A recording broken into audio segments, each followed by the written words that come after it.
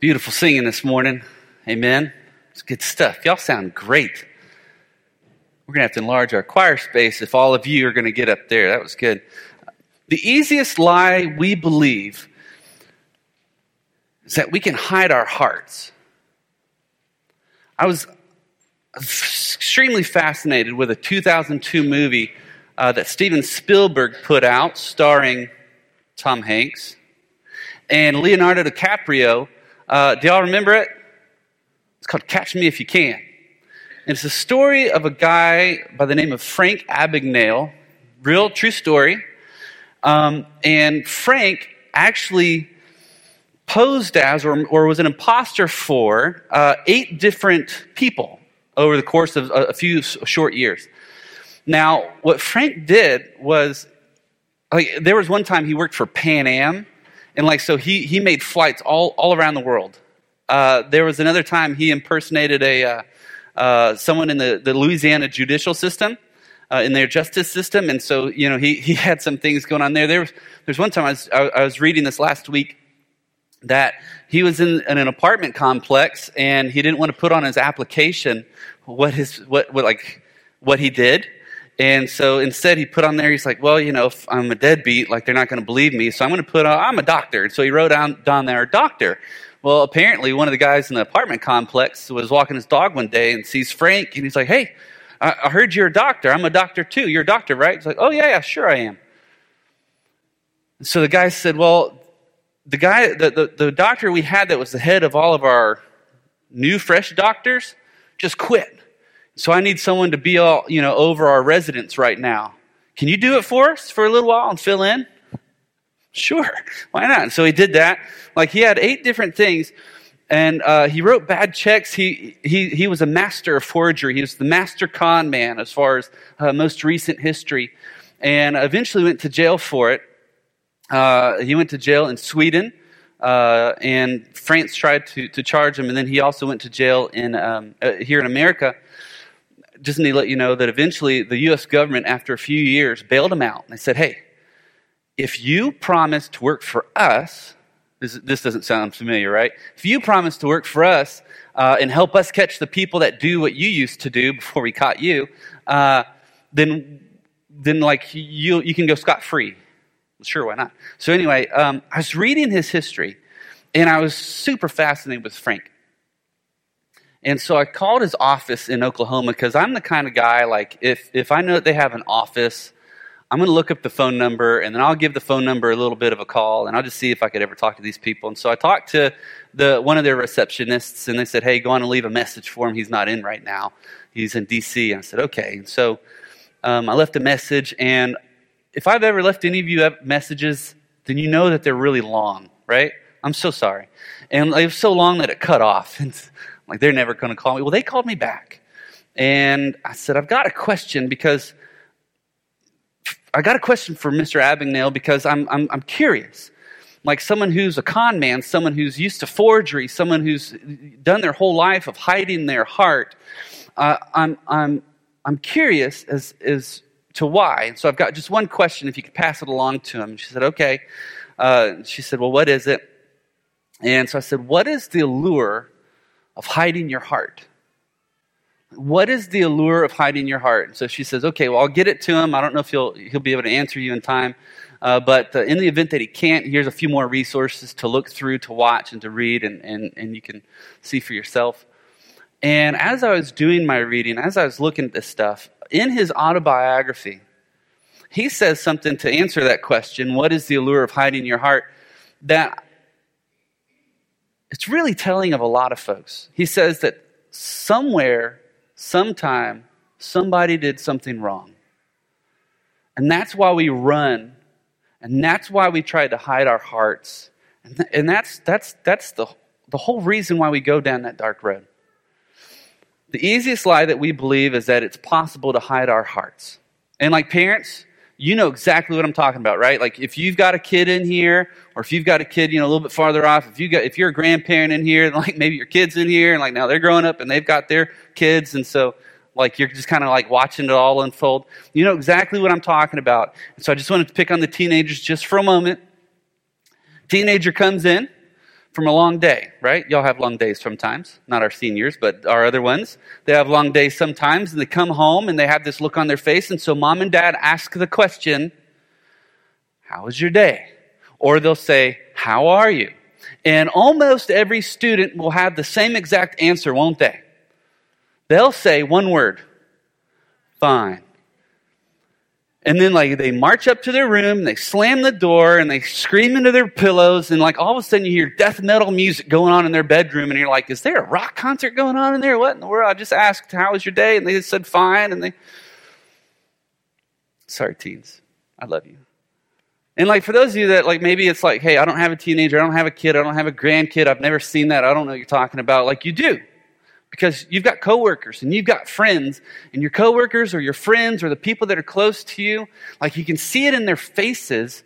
You can see the cracks in their faces, and you can peer into them, and you know that they're having a bad day, or that there's something bad going on in their life, or something that's really heavy on their heart. And so you ask them well, how are you doing? What's going on? How can I help you? And then they just shut down, and they don't want to let you into that, right? Or maybe it's with your spouse, or with your, maybe you got a family member, your parents, a loved one, and they're just asking that question, why won't you let me in? Free tip, by the way, if you ever want to really get into someone's life, Dr. Charles Stanley out of Atlanta, he said that what he would do is he would when he wanted to have a really hard conversation with his kids, he would get them in the car and they'd go on a long drive. Where are you going to go? There's the door, Anyway, so just for a moment, whether it's your kid, your teenagers, your parents, your coworker, the easiest lie that we believe is that we can hide our hearts. So you can take just the next couple moments and you can nudge the person next to you and say, hey, this sermon's for you. You really need to listen right now. I'll give you a moment just to do that, because I know that you're thinking, hey, you need to let me in, and it's all this other kind of stuff, and you should listen. Except we do the same thing, don't we? It's not just that it's the person next to us that shuts us out and won't let us in. We do the same exact thing.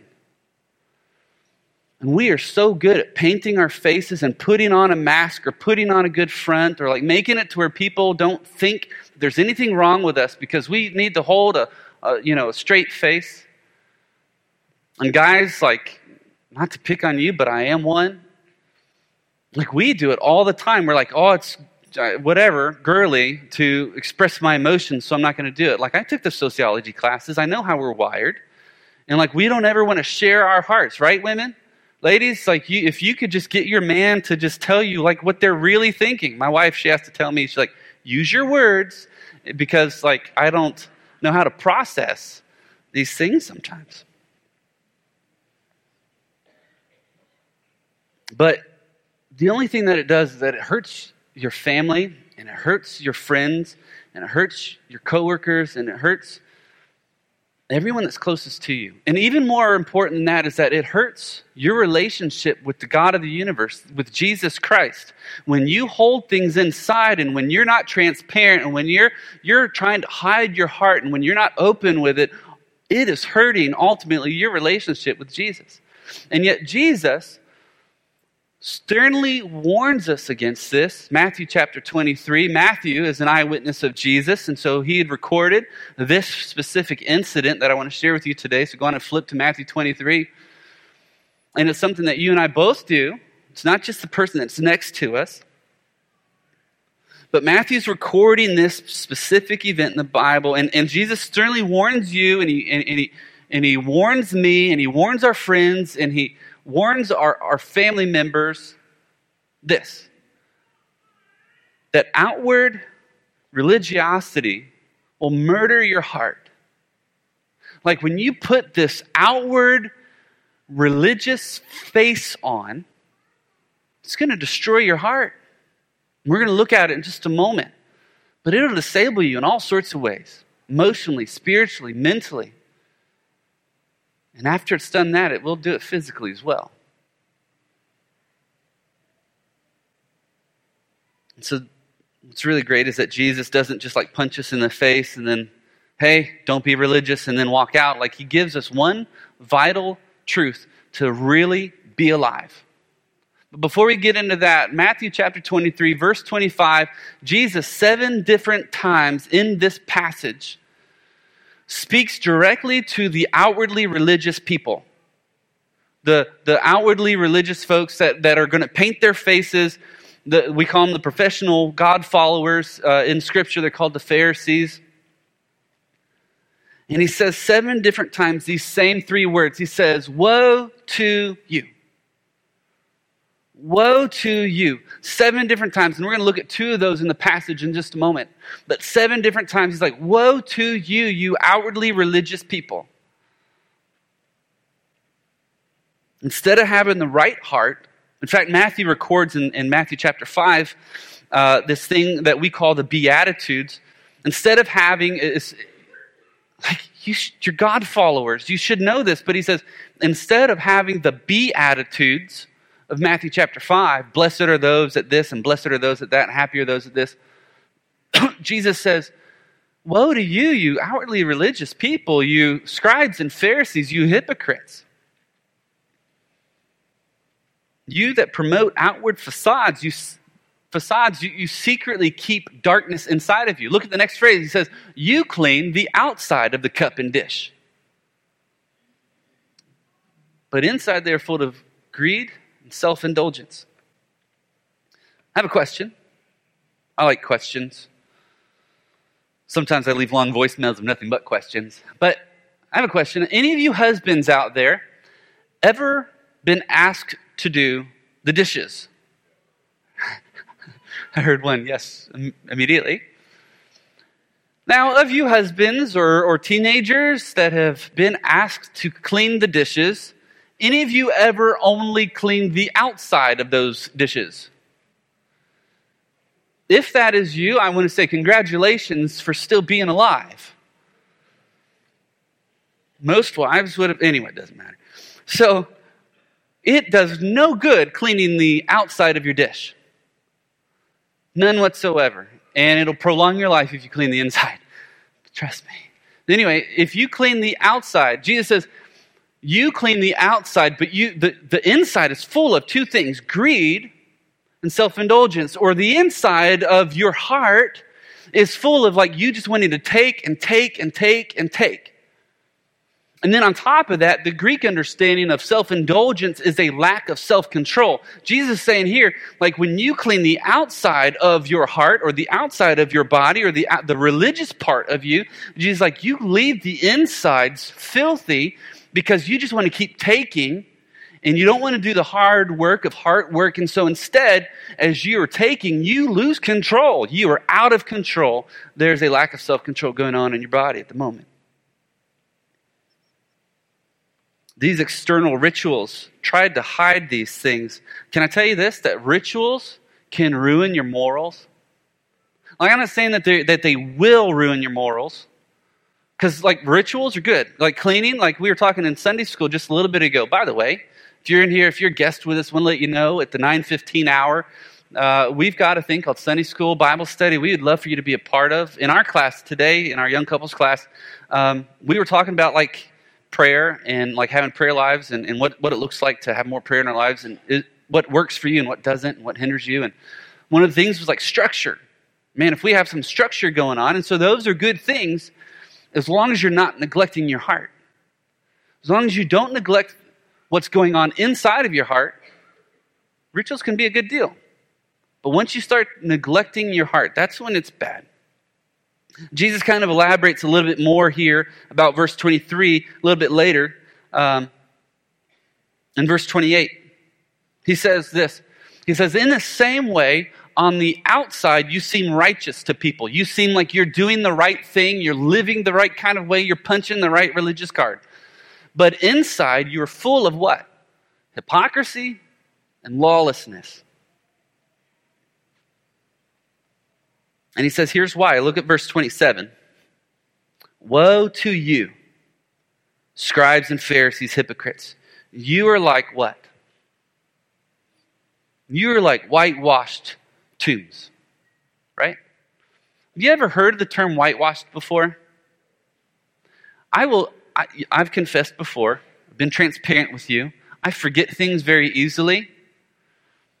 But I'll never forget where I first heard this term for whitewashed and understood it.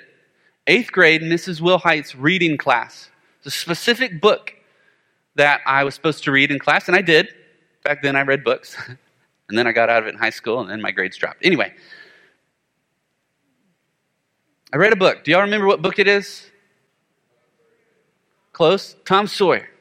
It was by Mark Twain, and specifically it was the event where Tom was supposed to wash or whitewash or paint a fence. Kind of part of punishment, but also, hey, we're going to keep you out of the fun stuff that you're supposed to be doing. And he had a friend that walked by and saw Tom, and he wanted to talk to Tom about it, and then he kept on walking, and then Tom was trying to figure out a way to get out of this, so he had another friend named Ben who started to walk by. And I just want to read you a little bit from this. It's chapter 2, Tom Sawyer, The Adventures of Tom Sawyer by Mr. Mark Twain. Tom went on whitewashing, paid no attention to the steamboat. Ben stared a moment and then said, "Hiya, you're a stump, ain't you?" No answer. Tom surveyed his work with the eye of an artist, and then he gave his brush another gentle sweep and surveyed the result as before. Ben ranged up alongside of him. Tom's mouth watered for the apple that Ben was carrying, but he stuck to his work. And so Ben said, "Hello, old chap, you got to work, hey?" Tom wheeled suddenly and said, "Why, it's you." Ben, I wasn't even noticing. "Say, I'm going a swimming, I am. Don't you wish you could? But of course you'd rather work, wouldn't you? Of course you would." Tom contemplated the boy a bit and said, "Well, what do you call work?" "Why, ain't that work?" Tom resumed his whitewashing and answered carelessly, "Well, maybe it is, and maybe it ain't. All I know is it suits Tom Sawyer." "Oh, come now, you don't mean to let on like that." The brush continued to move. "Like it? Well, I don't see why I oughtn't to like it. Does a boy get a chance to whitewash a fence every day?"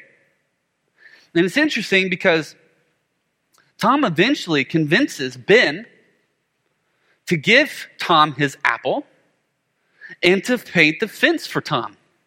And not only does he convince Ben to do that while he's sitting by the side of a tree eating this apple, but he convinces all of his other friends that start to pass by as well to whitewash this fence for him. It baffled me. It's an image that stuck with me all of my life. Of all the things that I could remember, I remember Tom Sawyer and whitewashing fences. But it's a similar metaphor, not the same. And so I'm like, well, what exactly was going on here? Because, see, Jesus worked in metaphors a whole lot. Which is interesting because this passage where Jesus is talking to us about whitewashing, where Jesus says, "You are like whitewashed tombs," Jesus was using it as a metaphor, but he was also using it as a real-life example as well. To understand this a little bit more, I looked up what Mark Twain himself said about this incident. And so Mark Twain says this. He says, "In order to make a man or boy covet a thing, it is only necessary to make the thing difficult to attain." Or another way of putting it is, in order to make a man or a boy want or greed or take a specific thing, all you got to do is to make it seem difficult. And see, we see all these other people. Man, social media is terrible about that. We see all these other people that have whitewashed, put filters, is what they call it on social media, their lives. And everything looks rosy. And everything looks good. And everything has this wonderful appeal to it. And we want that so much. And it's so hard for us to attain that. And we're like, well, maybe if we just had hearts like they did. Maybe if I could just be like that person. But we can't make ourselves totally clean on the outside. So we settle for just whitewashing our hearts. Did you know that Jesus sees through the whitewash of your hidden heart? You can whitewash your heart all you want to. But Jesus Christ, who's from beyond eternity to beyond eternity, he sees your heart. And he knows what's going on. It doesn't matter how much you try to hide it. Jesus sees what's going on within you. Jewish people had this reason or this understanding, like where it says, when Jesus says, hey, you've whitewashed like a tomb. Jewish people had an understanding or a ritual as to why they whitewashed tombs. I want to read you a few scriptures. I put them in your notes. You can look up later. But in Numbers chapter 19, verse 16, anyone in the open field, Moses writes, who touches a person who has been killed by the sword or has died, or a human bone or a grave, will be unclean for 7 days. See, the Jewish people had this understanding about cleanliness, and if you accidentally touched a grave, a dirty grave with dirty dead things inside of it, decomposing, it's a wonderful picture, then you would be unclean. And so the Jewish people, they said, well, we don't want to be unclean, so what we're going to do is we're just going to whitewash these tombs fairly regularly, as I think it's what we'll do. So they did that over and over and over again. They're like, if I can just keep covering over these tombs, then everything will be fine. I want to read you, Ezekiel's got a couple different stories about whitewashing, and specifically the metaphor behind whitewashing and the demise that's going to happen when you hide your hearts. Ezekiel chapter 13, verses 10 through 15. Since they have led my people astray, saying peace when there is no peace. For when someone builds a wall, they plaster it with whitewash. Therefore tell those who plaster it that it will fall. Torrential rain will come, and I will send hailstones plunging down in a bitter cold into the southeast United States. Sorry, I don't know where that came from. And a windstorm will be released. Now when the wall has fallen, will you not be asked, where is the coat of whitewash that you put on it? So this is what the Lord God says, verse 13, I will release a windstorm in my wrath. Torrential rain will come in my anger, and it will freeze in South Mississippi. I don't know where this comes from. It's so cold outside. I will tear down the wall you plastered with whitewash and knock it to the ground so that its foundation is exposed. The city will fall and you will be destroyed within it. Then you will know that I am the Lord. Verse 15, after I exhaust my wrath against the wall and against those who plaster it with whitewash, I will say to you, the wall is no more, and neither are those who plastered it. Wow, that is frightening to think that when we hide our hearts and whitewash our hearts, of the ruin that will come to us.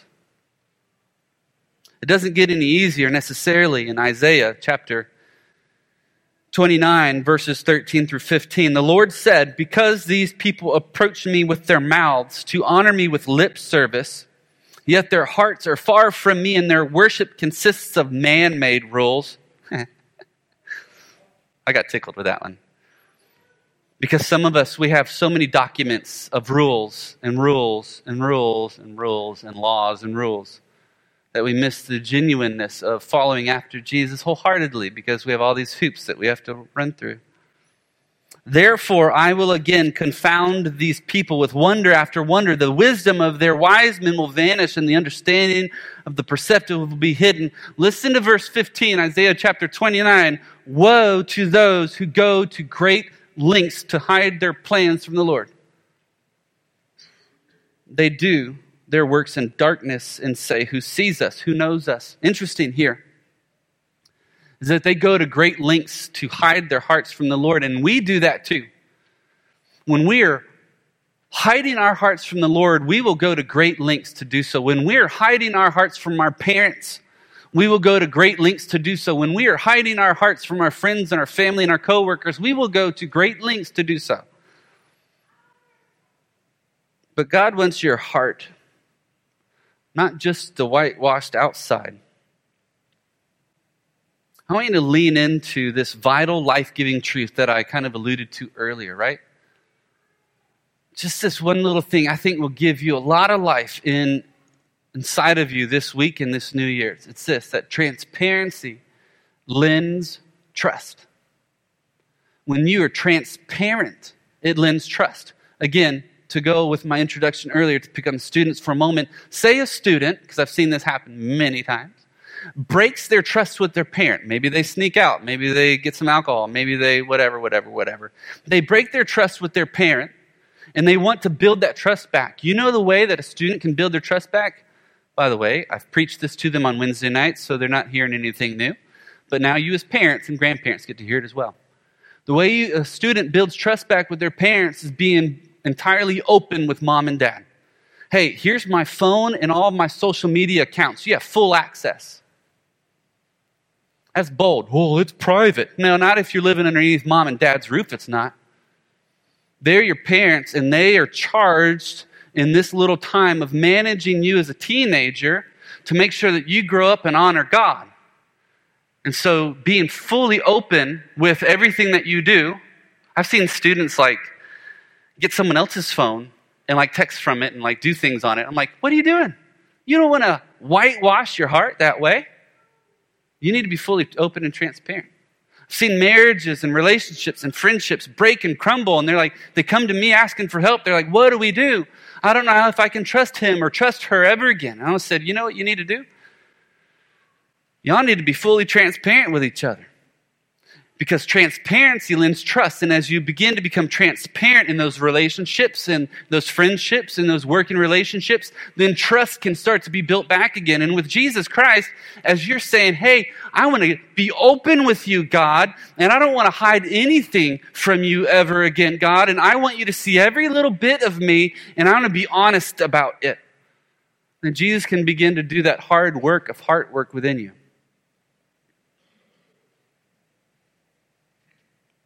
I love by the way, I appreciate that you're here this morning on Sunday morning. It is great. You fought the bitter cold. I thought I got frostbite on the way in. I'm going to have to check my toe later. It's bad.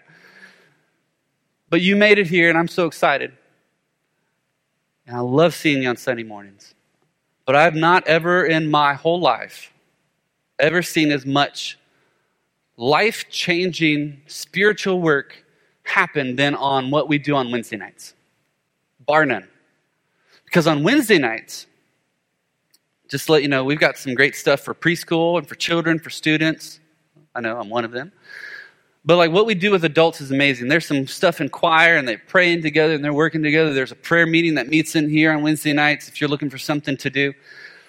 But we have a women's group that meets. And they are open and they are transparent. A few of them braved the icy conditions of South Mississippi yesterday because they've been so open and transparent with each other that they had another woman that was hurting. And they're like, we're going to go minister to this other woman that's hurting, even if it costs us our lives. Even when James says, don't go. Just kidding. I didn't say no, don't go. In my head, I did. But these women, they've been open with each other and they've been transparent with one another. And then I've actually seen, as a result, women, not just because they come on Sunday mornings, because they come on Wednesday nights, come and join our church saying, hey, I want to serve here because of what's going on with our women's group on Wednesday nights. Same thing with the men. Man, I tell you, Pastor Brett, last Sunday, if you weren't here last Sunday, it was a little cold, it was a little rainy. If you weren't here last Sunday, I want to let you know it's on iTunes. You can podcast it or you can go on our website. Listen to the message Pastor Brett did last Sunday morning about being a biblical man. 7 things, super easy to listen to and hard to do. But he was preaching about it. And I see those men on Wednesday nights from 6 to a little after 7. They are so transparent. I am glad I'm not in that class. Because there's one specific question, y'all can write this down. There's one specific question that they ask every Wednesday that scares me to my bones. And I bet if some of you men and women were asked this question today, you would quit coming to church. It's this question here. What question do you not want me to ask you right now? And those men ask each other hard questions on Wednesday nights because they're open and transparent. If you want change in your life, you need to be open and transparent and give your heart to being open. It's a beautiful thing.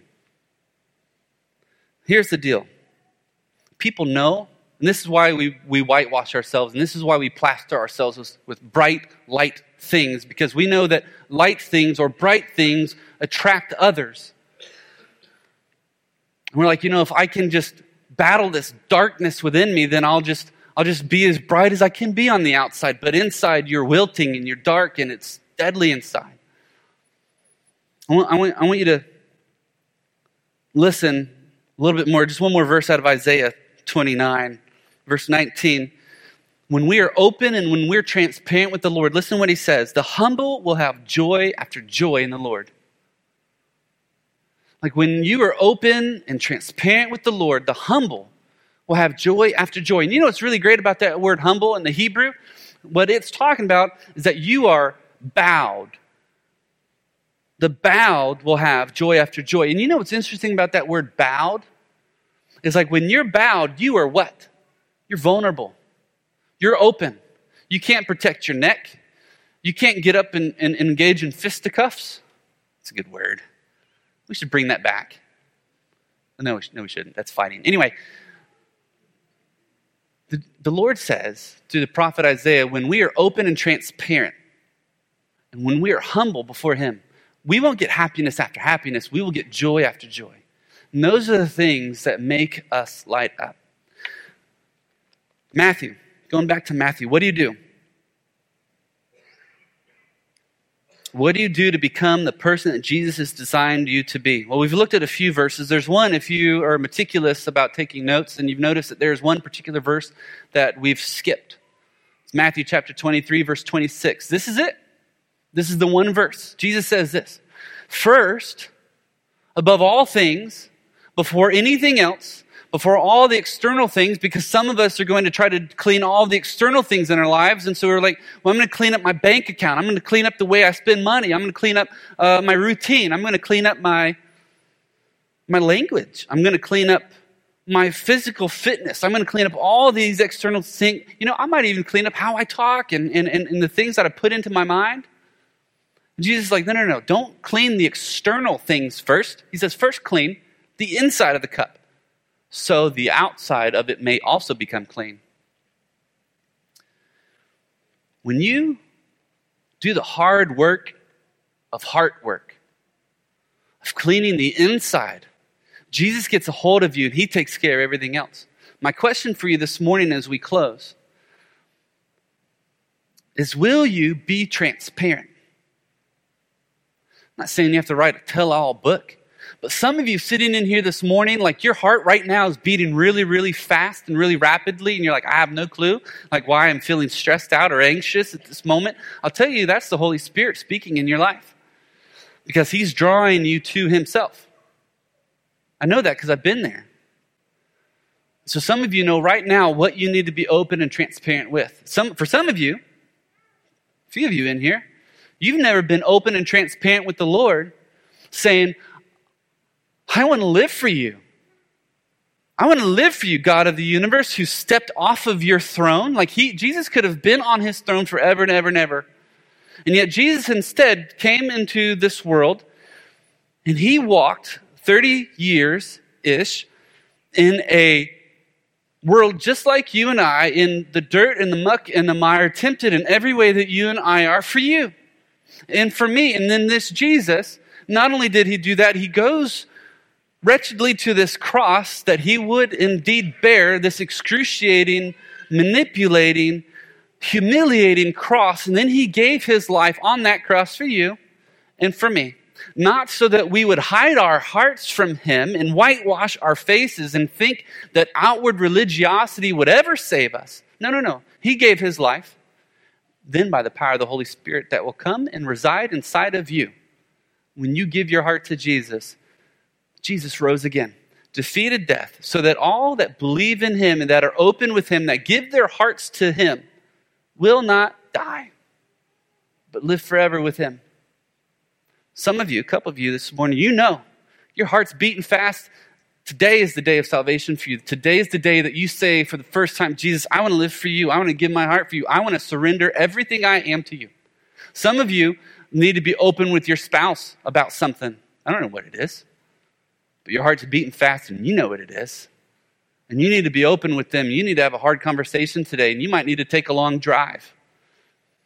Some of you are like, man, I just need to be open with my friends. I need to come on Wednesday nights. I need to get inside of a group that cares for me and wants the best for me.